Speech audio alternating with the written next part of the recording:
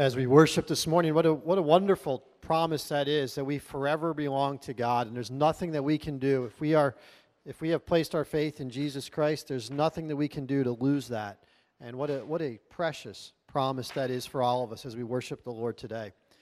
Well, we are in week 4 of our series that we've called Advancing the Gospel, and as we talk about this ministry expansion project, we've been unveiling it over these 5-week series. And you've heard quite a bit so far about what God is doing, and really what we're looking to do is take the mission of our church, which is to advance the gospel by making disciples who make disciples, and to just strengthen our ability to do that as a church. And that's what this ministry expansion project is all about. And we are excited that we have a guest speaker with us this morning who's going to talk about one aspect of what we believe God has called us to for the future of our church, and that is to go in and become a church planting church. And you've heard in the last couple months that we believe, and we've been asked to by the EFCA, the Evangelical Free Church of America, to target Trenton and to really look at the people of Trenton, that there's a desperate need for Jesus Christ. And that's the area that we're targeting, and we're going to hear about that this morning with a guest speaker that we have. But as we talk about this ministry expansion project, just to give you an update, last week we had our congregational meeting right after our second service, and the congregation voted to approve the Advancing the Gospel Ministry Expansion Project, and it was an overwhelming vote in favor of proceeding. So we want to thank the congregation for getting behind this. We look forward to what God is going to do, and now that the vote is in place, I was teasing our building team. I said, now that it's in place, they were telling me that we'll have the building up in the next 3 months. But not quite. It's probably going to take about 2 years. Is this an estimate or a guess on how long this process will take? But we're looking forward to what the ministry that can take place when we do expand the building. But also to highlight, next Sunday, May 17th, is the day that we're collecting the intention cards in the worship service. So I want to give you that reminder. And also this week, please, if you're single, be praying. If you're married, be praying together and talking together about what is it that God is calling you to do financially in the course of the next 2 years to financially support and make this happen. You've heard that Pastor Tom and myself, we've talked about through these sermons the last few weeks, what does it look like to be a generous disciple of Jesus Christ? And if we believe that God is calling us to take this significant step of faith, we need to be praying as well about how financially we're going to be supporting what we truly believe God is calling us to do here at Bible Fellowship. And then on May the 31st, 2 weeks after that, is going to be the first day of giving. So just as a reminder, next Sunday the 17th, is the day to bring in the intention cards. Please bring them in those sealed black envelopes. That is not something that we as pastors want to see. We don't know who gives what again, so bring them in sealed. We'll collect them, and then we can start giving on May the 31st. It'll be the first day for giving to this. So we look forward to what God's going to do there. But I mentioned that we have a guest speaker this morning. He's all the way in from San Antonio, Texas. Dr. Alex Mundus is here. He is his title is Director of Immigrant Mission with the Evangelical Free Church of America. Had the opportunity to spend some time dinner yesterday with him and last night, and just a wonderful guy that God is just using in a great way. In the past, he started up a ministry he was the founder of a ministry called Immigrant Hope, just dealing with reaching immigrants in the United States with the gospel message of Jesus Christ. He has a passion for church planting. He's started numerous churches himself. He'll be able to give you a little bit of information on that. But under his tenure with the Evangelical Free Church, over the 8-year period of time, they went from having 35 Hispanic EFCA churches through church planting, and the number is now up to 180 across the nation. And so he's going to be working with us over these next couple of years as we look into what does it look like for us to reach the community in Trenton. It is Mother's Day, and Alex is all the way out here without his lovely wife. He is married. His wife's name is Julianne, and they have 5 daughters, and we can be praying as well. He has 7 grandchildren, all under the age of 3.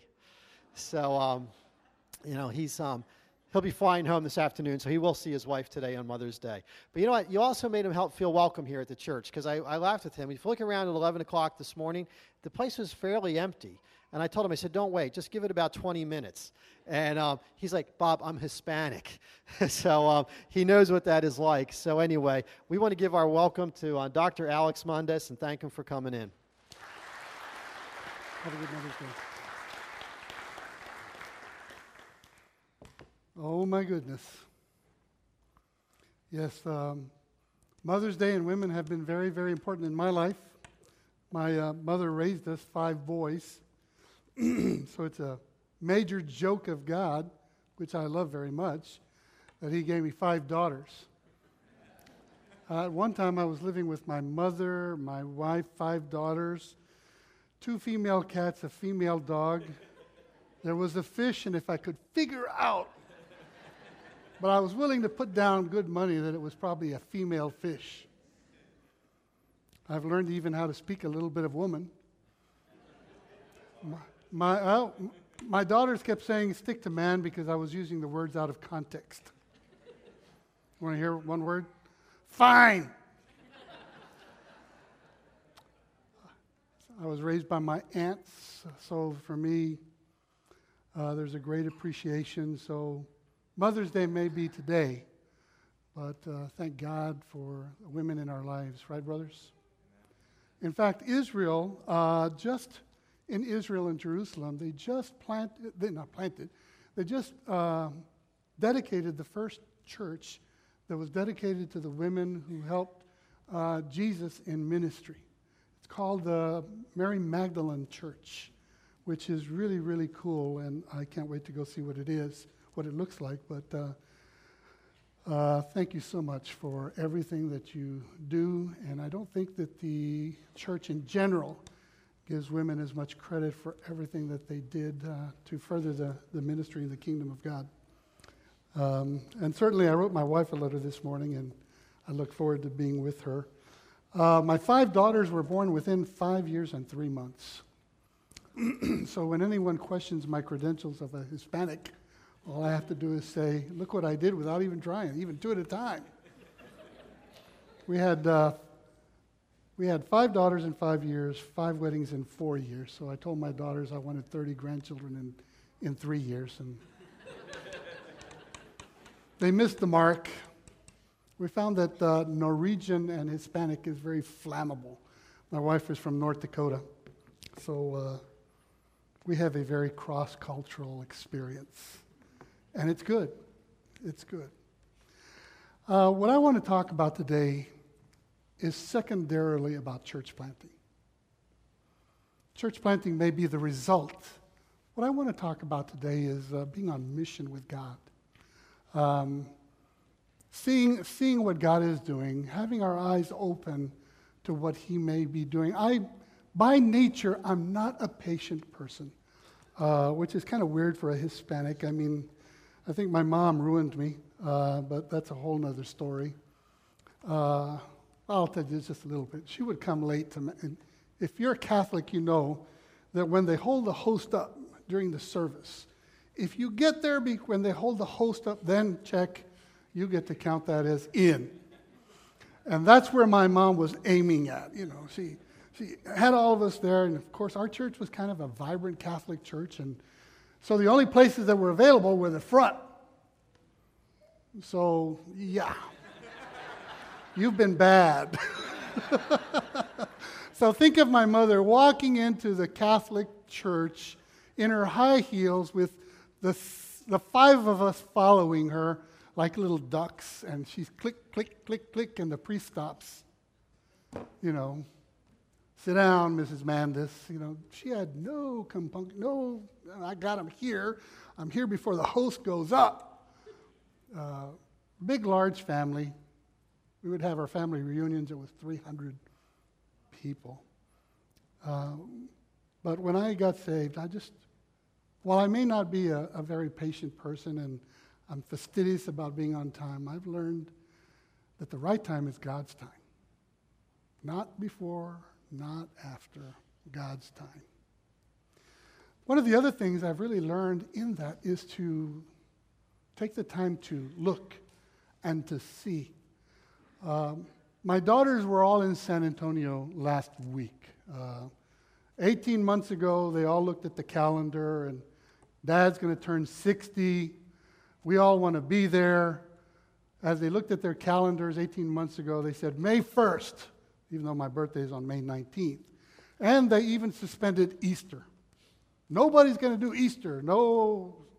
So we came to San Antonio. They did Easter service, Easter songs, Easter ham and asparagus, Easter egg hunt. I mean, only 5 Latin women can tell God when he can raise from the dead. But one of the things that I think is very, very important for us to do is sometimes step out of our culture and our time and to push back from everything that is who we are and try to get a picture of what God is doing. And that's not easy to do. That's really not.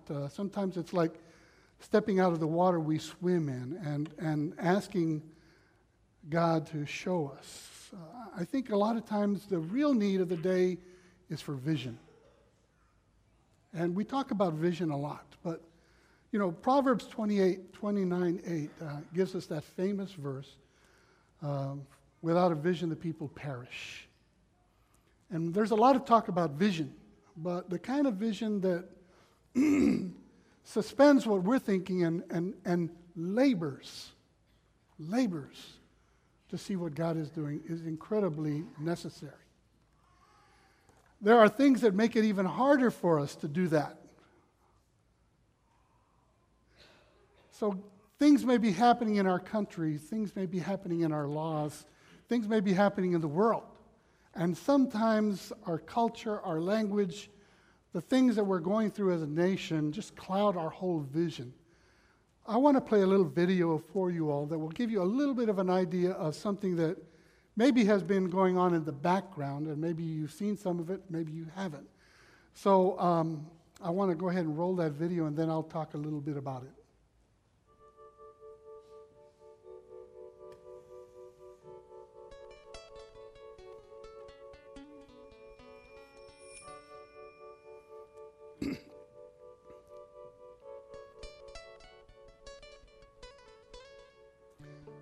You know, I really like this music. Can you jack it up a little bit?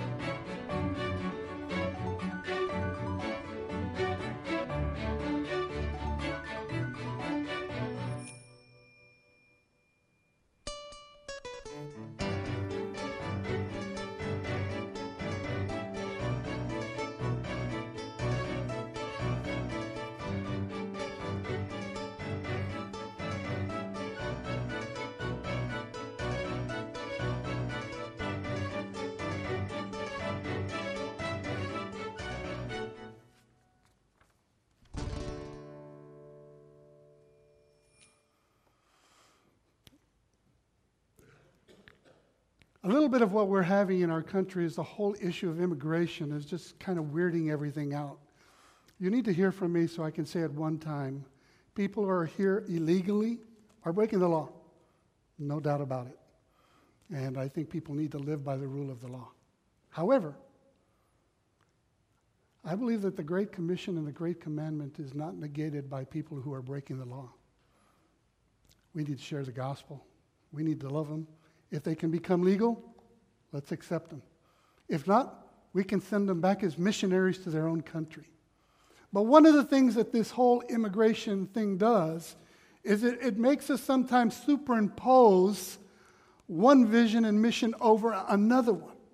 What we're missing is that this whole issue of immigration is not an American issue. It is a global issue. The world has now grown to such a place when you push a button in one place, it pops out in another. A famine in one country affects another country.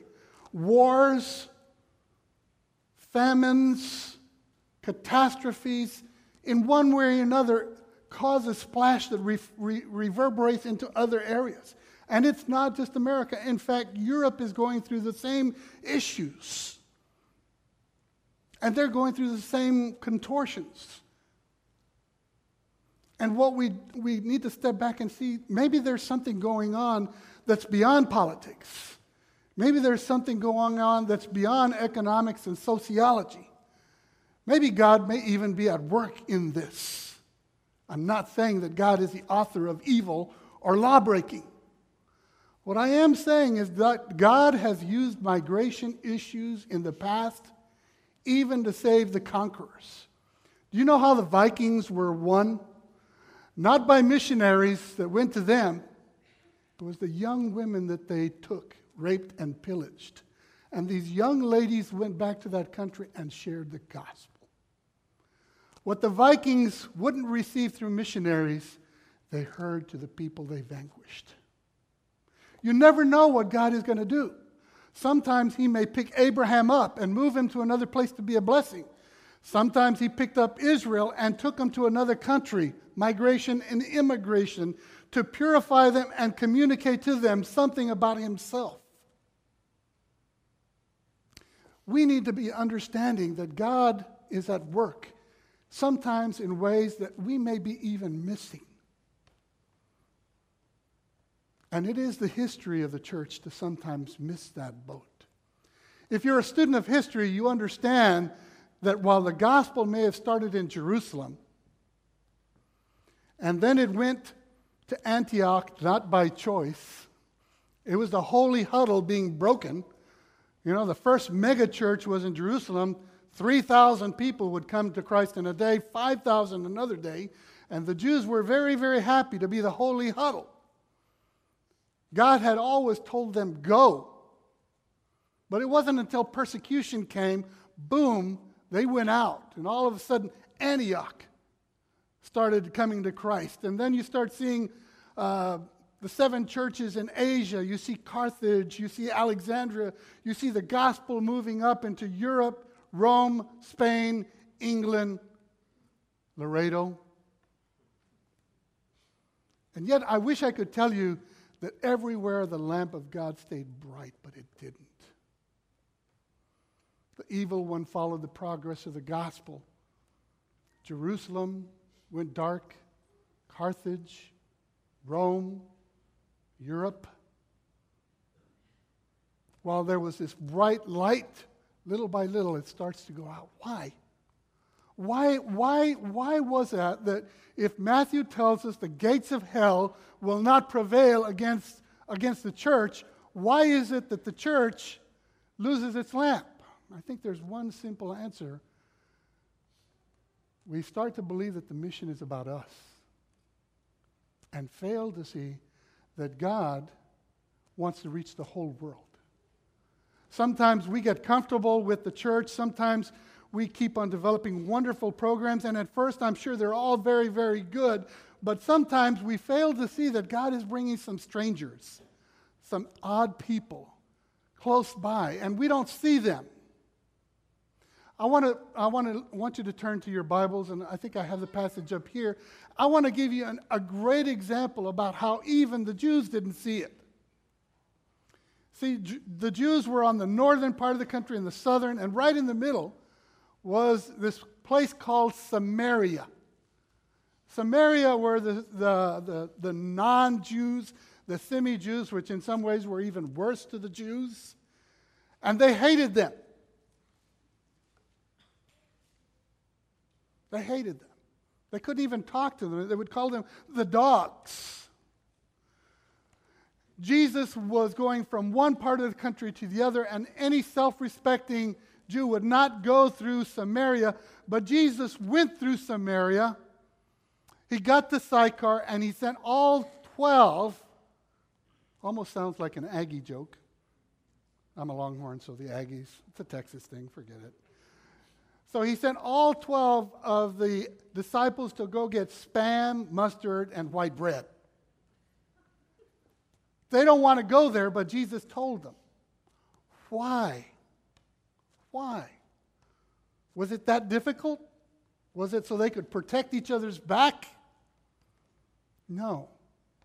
It was because he wanted to talk to one lady. And if one disciple had been there, they would have ruined the whole thing by their looks. The Jews, you see, hated the Samaritans. Now, I want you to understand there was actually cause for a misunderstanding of why they would not like the Samaritans. I mean, biblically, theologically, they were told, don't intermarry with them, be ye separate from them, don't eat their bacon, don't eat their catfish, don't eat the shrimp. All of those were you are the chosen people. But you see, the Jews kind of turned the knife a little bit. God may have said, you're the chosen people, but he didn't say, they're not the chosen people. He didn't say, I don't care or love them. And so they had this thing going on in which they selectively did not see, and part of the reason why was maybe they were focusing more on them, but they didn't see what Jesus could see. This passage is very interesting. I mean, if you're in seminary, baby Greek is the first thing, John, you translate, because it's so simple, so profound, it's not hard. So, I mean, I could translate this for you from the Greek, but it's very simple. It says, I say to you, lift up your eyes and look on the fields. Lift up your eyes and look. What was it they were not seeing? Was it that they were walking around with their eyes down? Or was there some sort of a filter, some sort of a bias that may have been accounted for a little bit in terms of the history and the context, but they didn't see what Jesus saw. So he sent them away, and Jesus talked to this woman.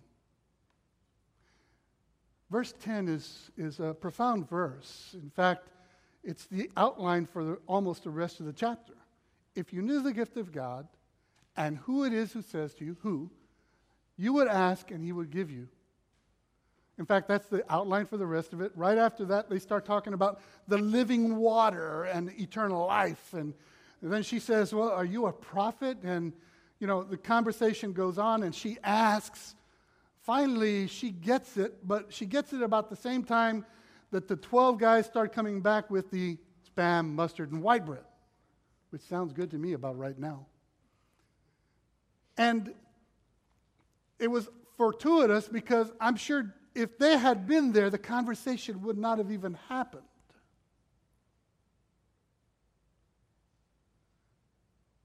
While they brought back staple foods and left the whole village there, the women went back over there. Now, I want you to also know that in this passage is also one of the most corrupt versions of the gospel I have ever heard in my whole life. This was her gospel. Come see a man who told me everything I ever did. That's it.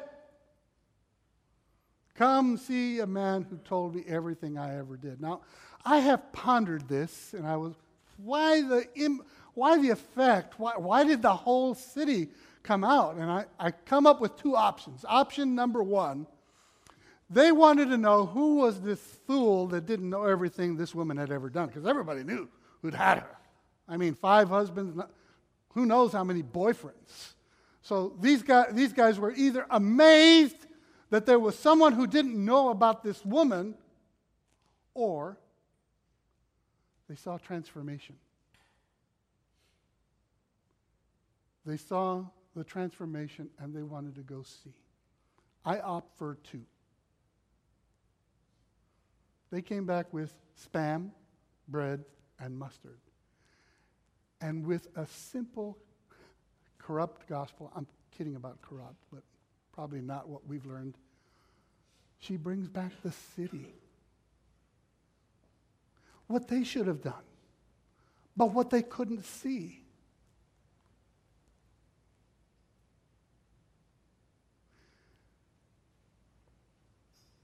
I think what we lack nowadays sometimes is vision. And I'm not talking about mission, vision, strategy.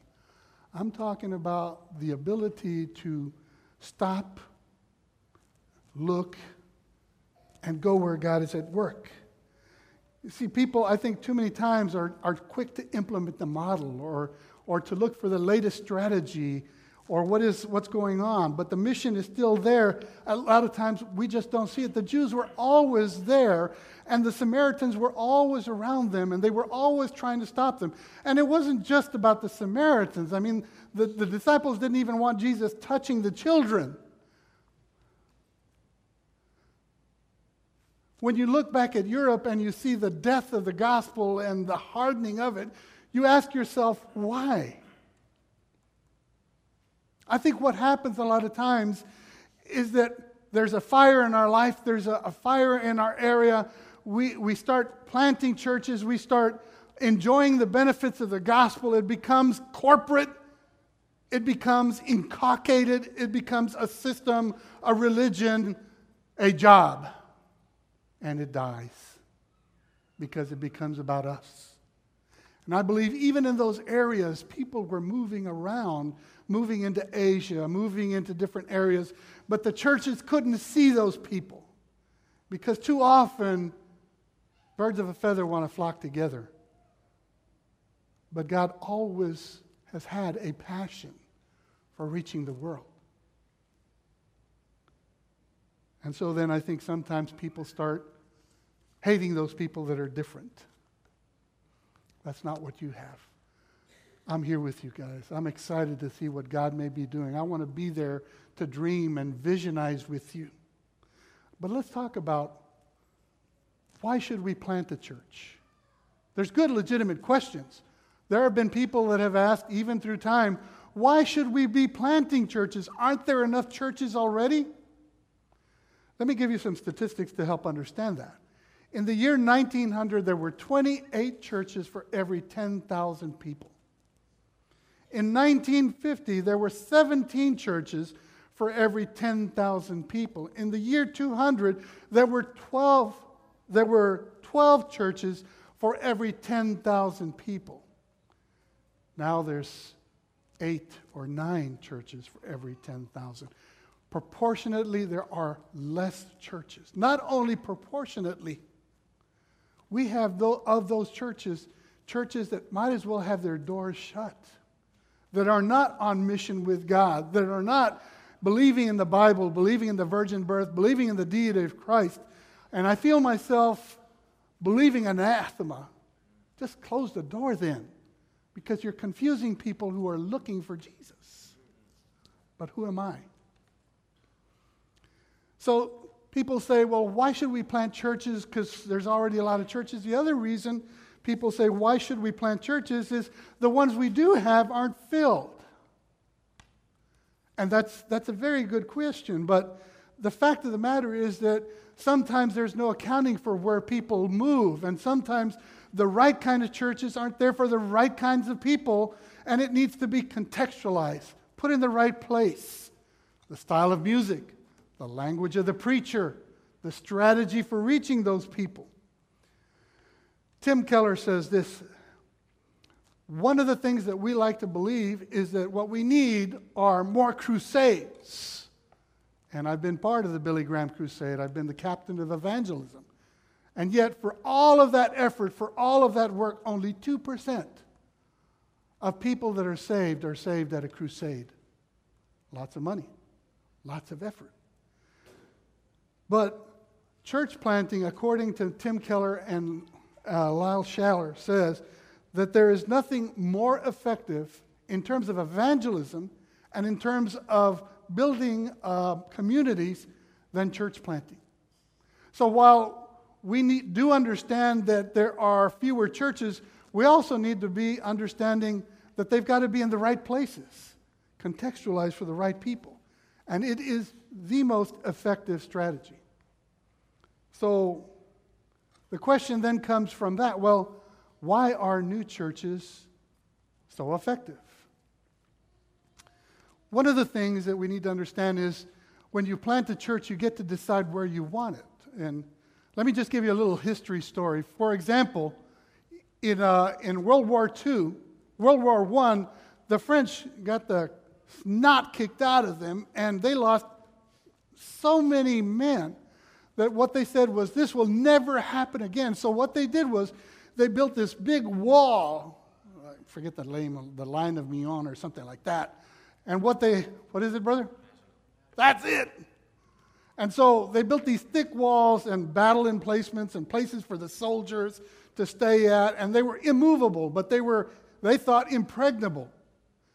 When the Germans came the next time around, it was not the same war. They had tanks, and they went through the forest. And so a lot of times what happens is we're preparing for the last war. And what we need to be doing is keeping our eyes open and see what's actually happening. So we may have great churches in the wrong places. Great churches that may be working with an old strategy. So a lot of times, one of the reasons why new churches are effective is we get to start from scratch deciding where should it be? Who should it be with? Another reason is that the new churches can be more relevant for the community. Maybe they don't want contemporary music. Maybe they want music that has drums and congos. Maybe they want music that is different. Maybe they want a preacher that is of a different accent or something like that. So when you start a new church, you get to exegete the community, not just the text. The other is they're hungry. Yeah, they are. So many times we think, well, these new people aren't. But one of the things they say about planting a church is almost in a mechanical sense. Find a place that's growing. Find a place where there may not be many churches of the kind you want to put, and they will grow. That, yes, but also making sure that it's what you want it to be. Here's the other thing, the reason why churches are very effective, church planters. You get to empower the leaders. Now, I'm going to be 60, but I think it's vitally important that we take young leaders. Now, at my age, anybody's mostly younger. But, for example, I discipled a young man who's 23 years old when I took him on. He's 27 now, and essentially I'm giving him one of the other ministries I started. When I started discipling him, everybody said, "You made a big mistake. What are you doing?" It's in our nature as older people to be cautious. It is in our nature because we know where we failed years ago to say, don't go there.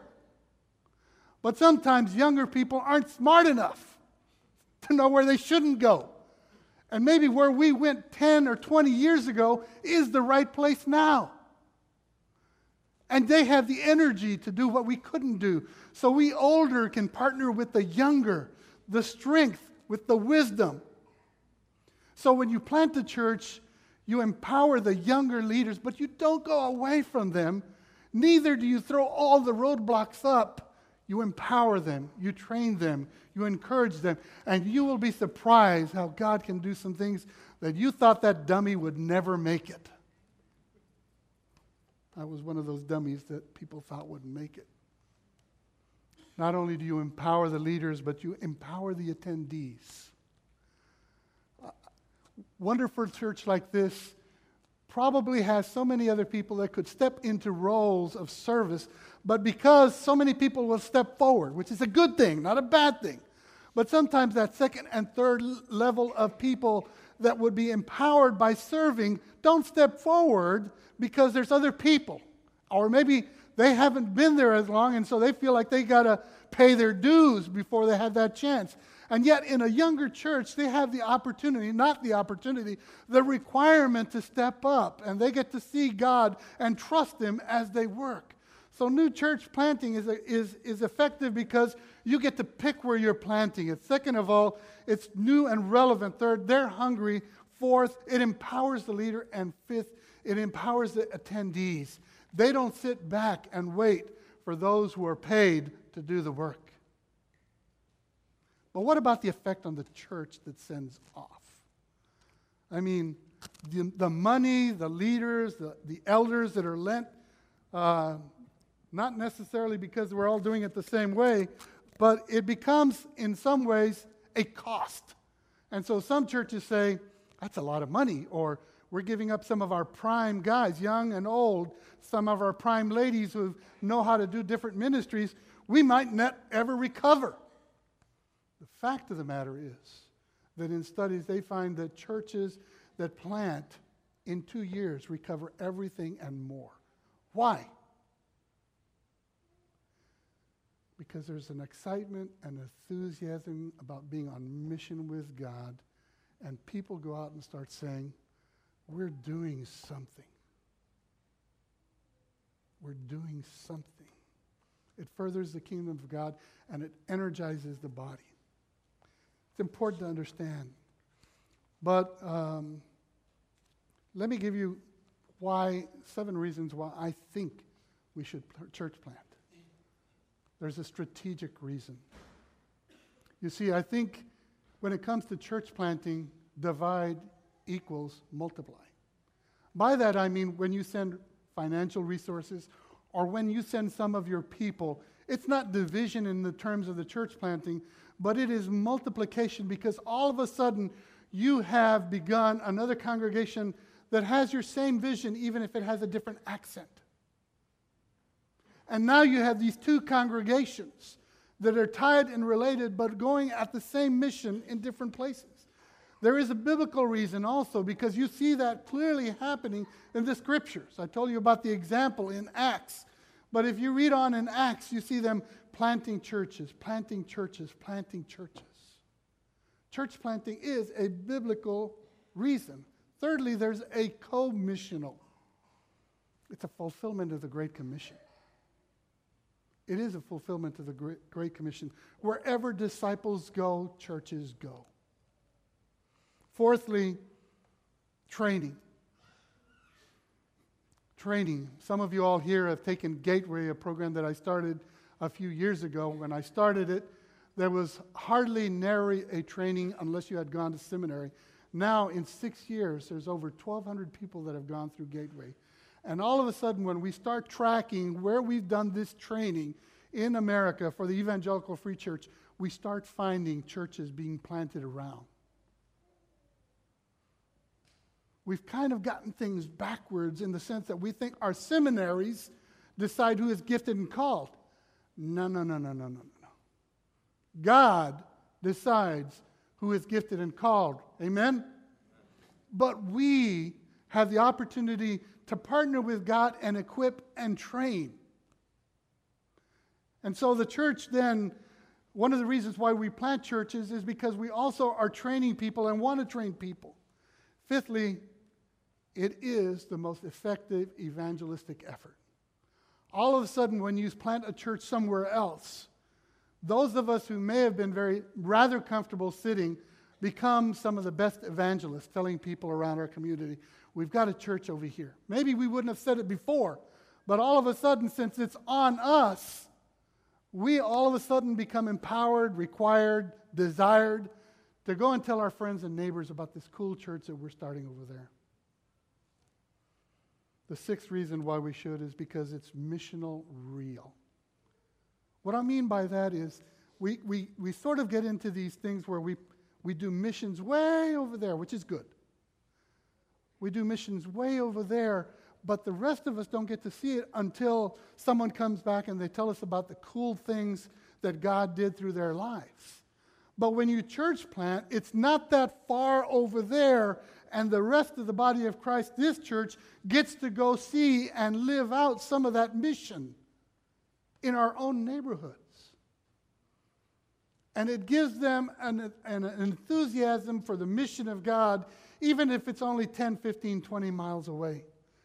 The seventh reason, and I think the most important reason why we should church plant, is because we're never more spiritually alive than when we're on mission with God. And I want to say that individually, and I want to say that corporately. This is the most selfish reason for church planting, and I'm for it. Let me explain that. My mother was living in Laredo, and she had had a stroke and was starting to fall down. My mom was a very humorous lady. She said, "I'm not falling down. I'm doing research. I'm writing a book, How to Fall Down and Not Get Hurt."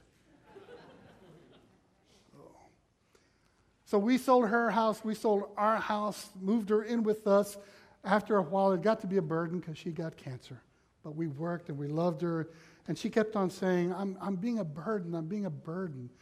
And I finally had to say, "Okay, Mom, I'm going to tell you the real reason why I want to take care of you. It's called the fourth commandment. Honor your father and mother, and your days will be many and full. I want the blessing of God." Call me a Jacob who would wrestle with God until he was blessed. And I think there's nothing I want more to be in that middle river where God is flowing. Brothers and sisters, we got 70 years and then we're out of here. The Bible says some more, some less. Get that, remember it, number your days. Because this is not everything. This is kindergarten. This is preparatory. One of the names of God that really enthralls me is when he is called the Watcher of Men. He's watching us. He's empowering us. He's giving us resources to see what we will do now. To see what we will do now. Enjoy life. Enjoy it together. But remember, what we consume on ourselves is gone today. But what we send forward is a treasure that lasts forever. Brothers and sisters, we are on a mission. And we are never more alive. We are never more corporately or individually energized and empowered than when we say to God, yes. And sometimes yes is not comfortable or easy.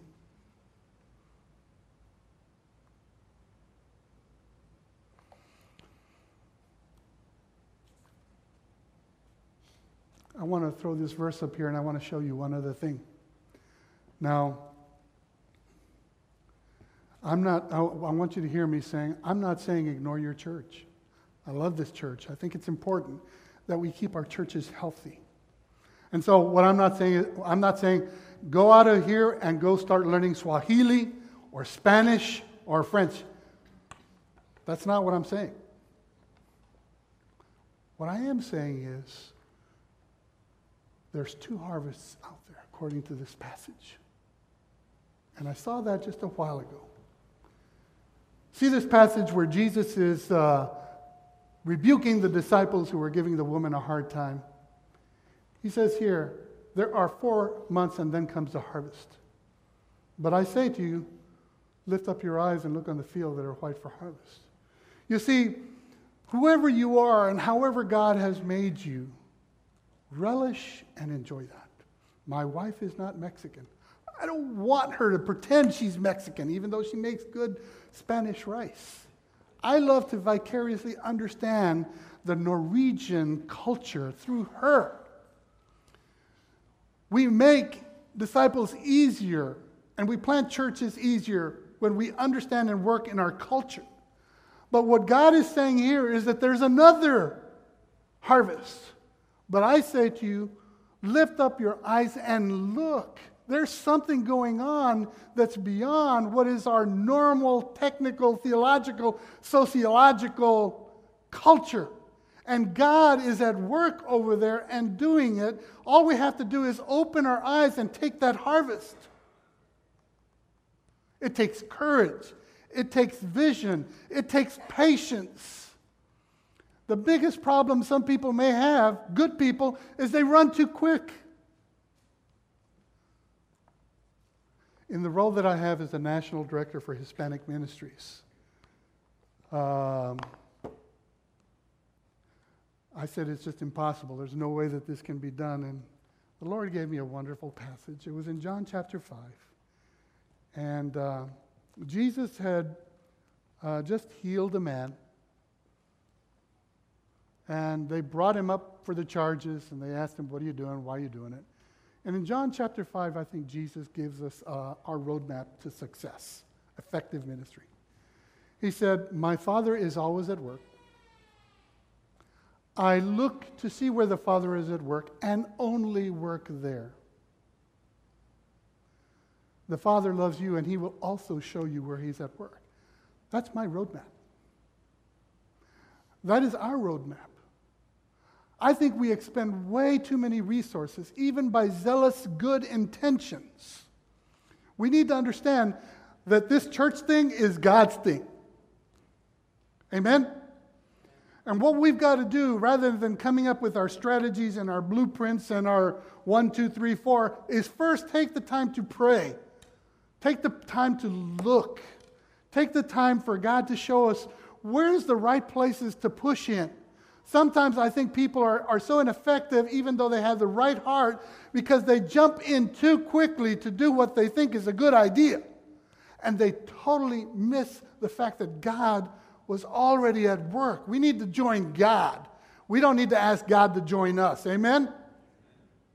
And we will never be more effective, more on mission, more blessed, and a blessing to others than when we look for that channel where God is at work and flow there. And flow there. Brothers and sisters, be selfish and zealous. Like Jacob, to look for the blessing of God. Fight for it. Fight yourself for it. Remember, we're here but for a short while. We're here for a short while. We don't have time to waste by being ourselves. Corporately, individually, pray. Look for that right place. Don't incorporate a strategy. Find what God wants you to do. May God bless you in that. I'm excited to see what God will do. Let me pray for you. Lord Jesus, we thank you for even this church now that is talking about this.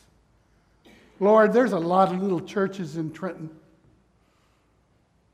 There's a lot of churches who, Lord, are not preaching the Word of God, do not understand discipleship, and are doing their own thing. I'm not saying that they're all like that, but Lord, there's always room for one more church that's on mission with you. Father, all the good that you have taught this church by their stewardship, by their training, by the DNA that you've put in them for reaching the world, I pray, Father, that you would give them the wisdom to wait, to see, and then, Lord, when you show them the courage to do that. Lord, we pray that in Jesus' precious name. Amen. Happy Mother's Day, sisters. God bless you.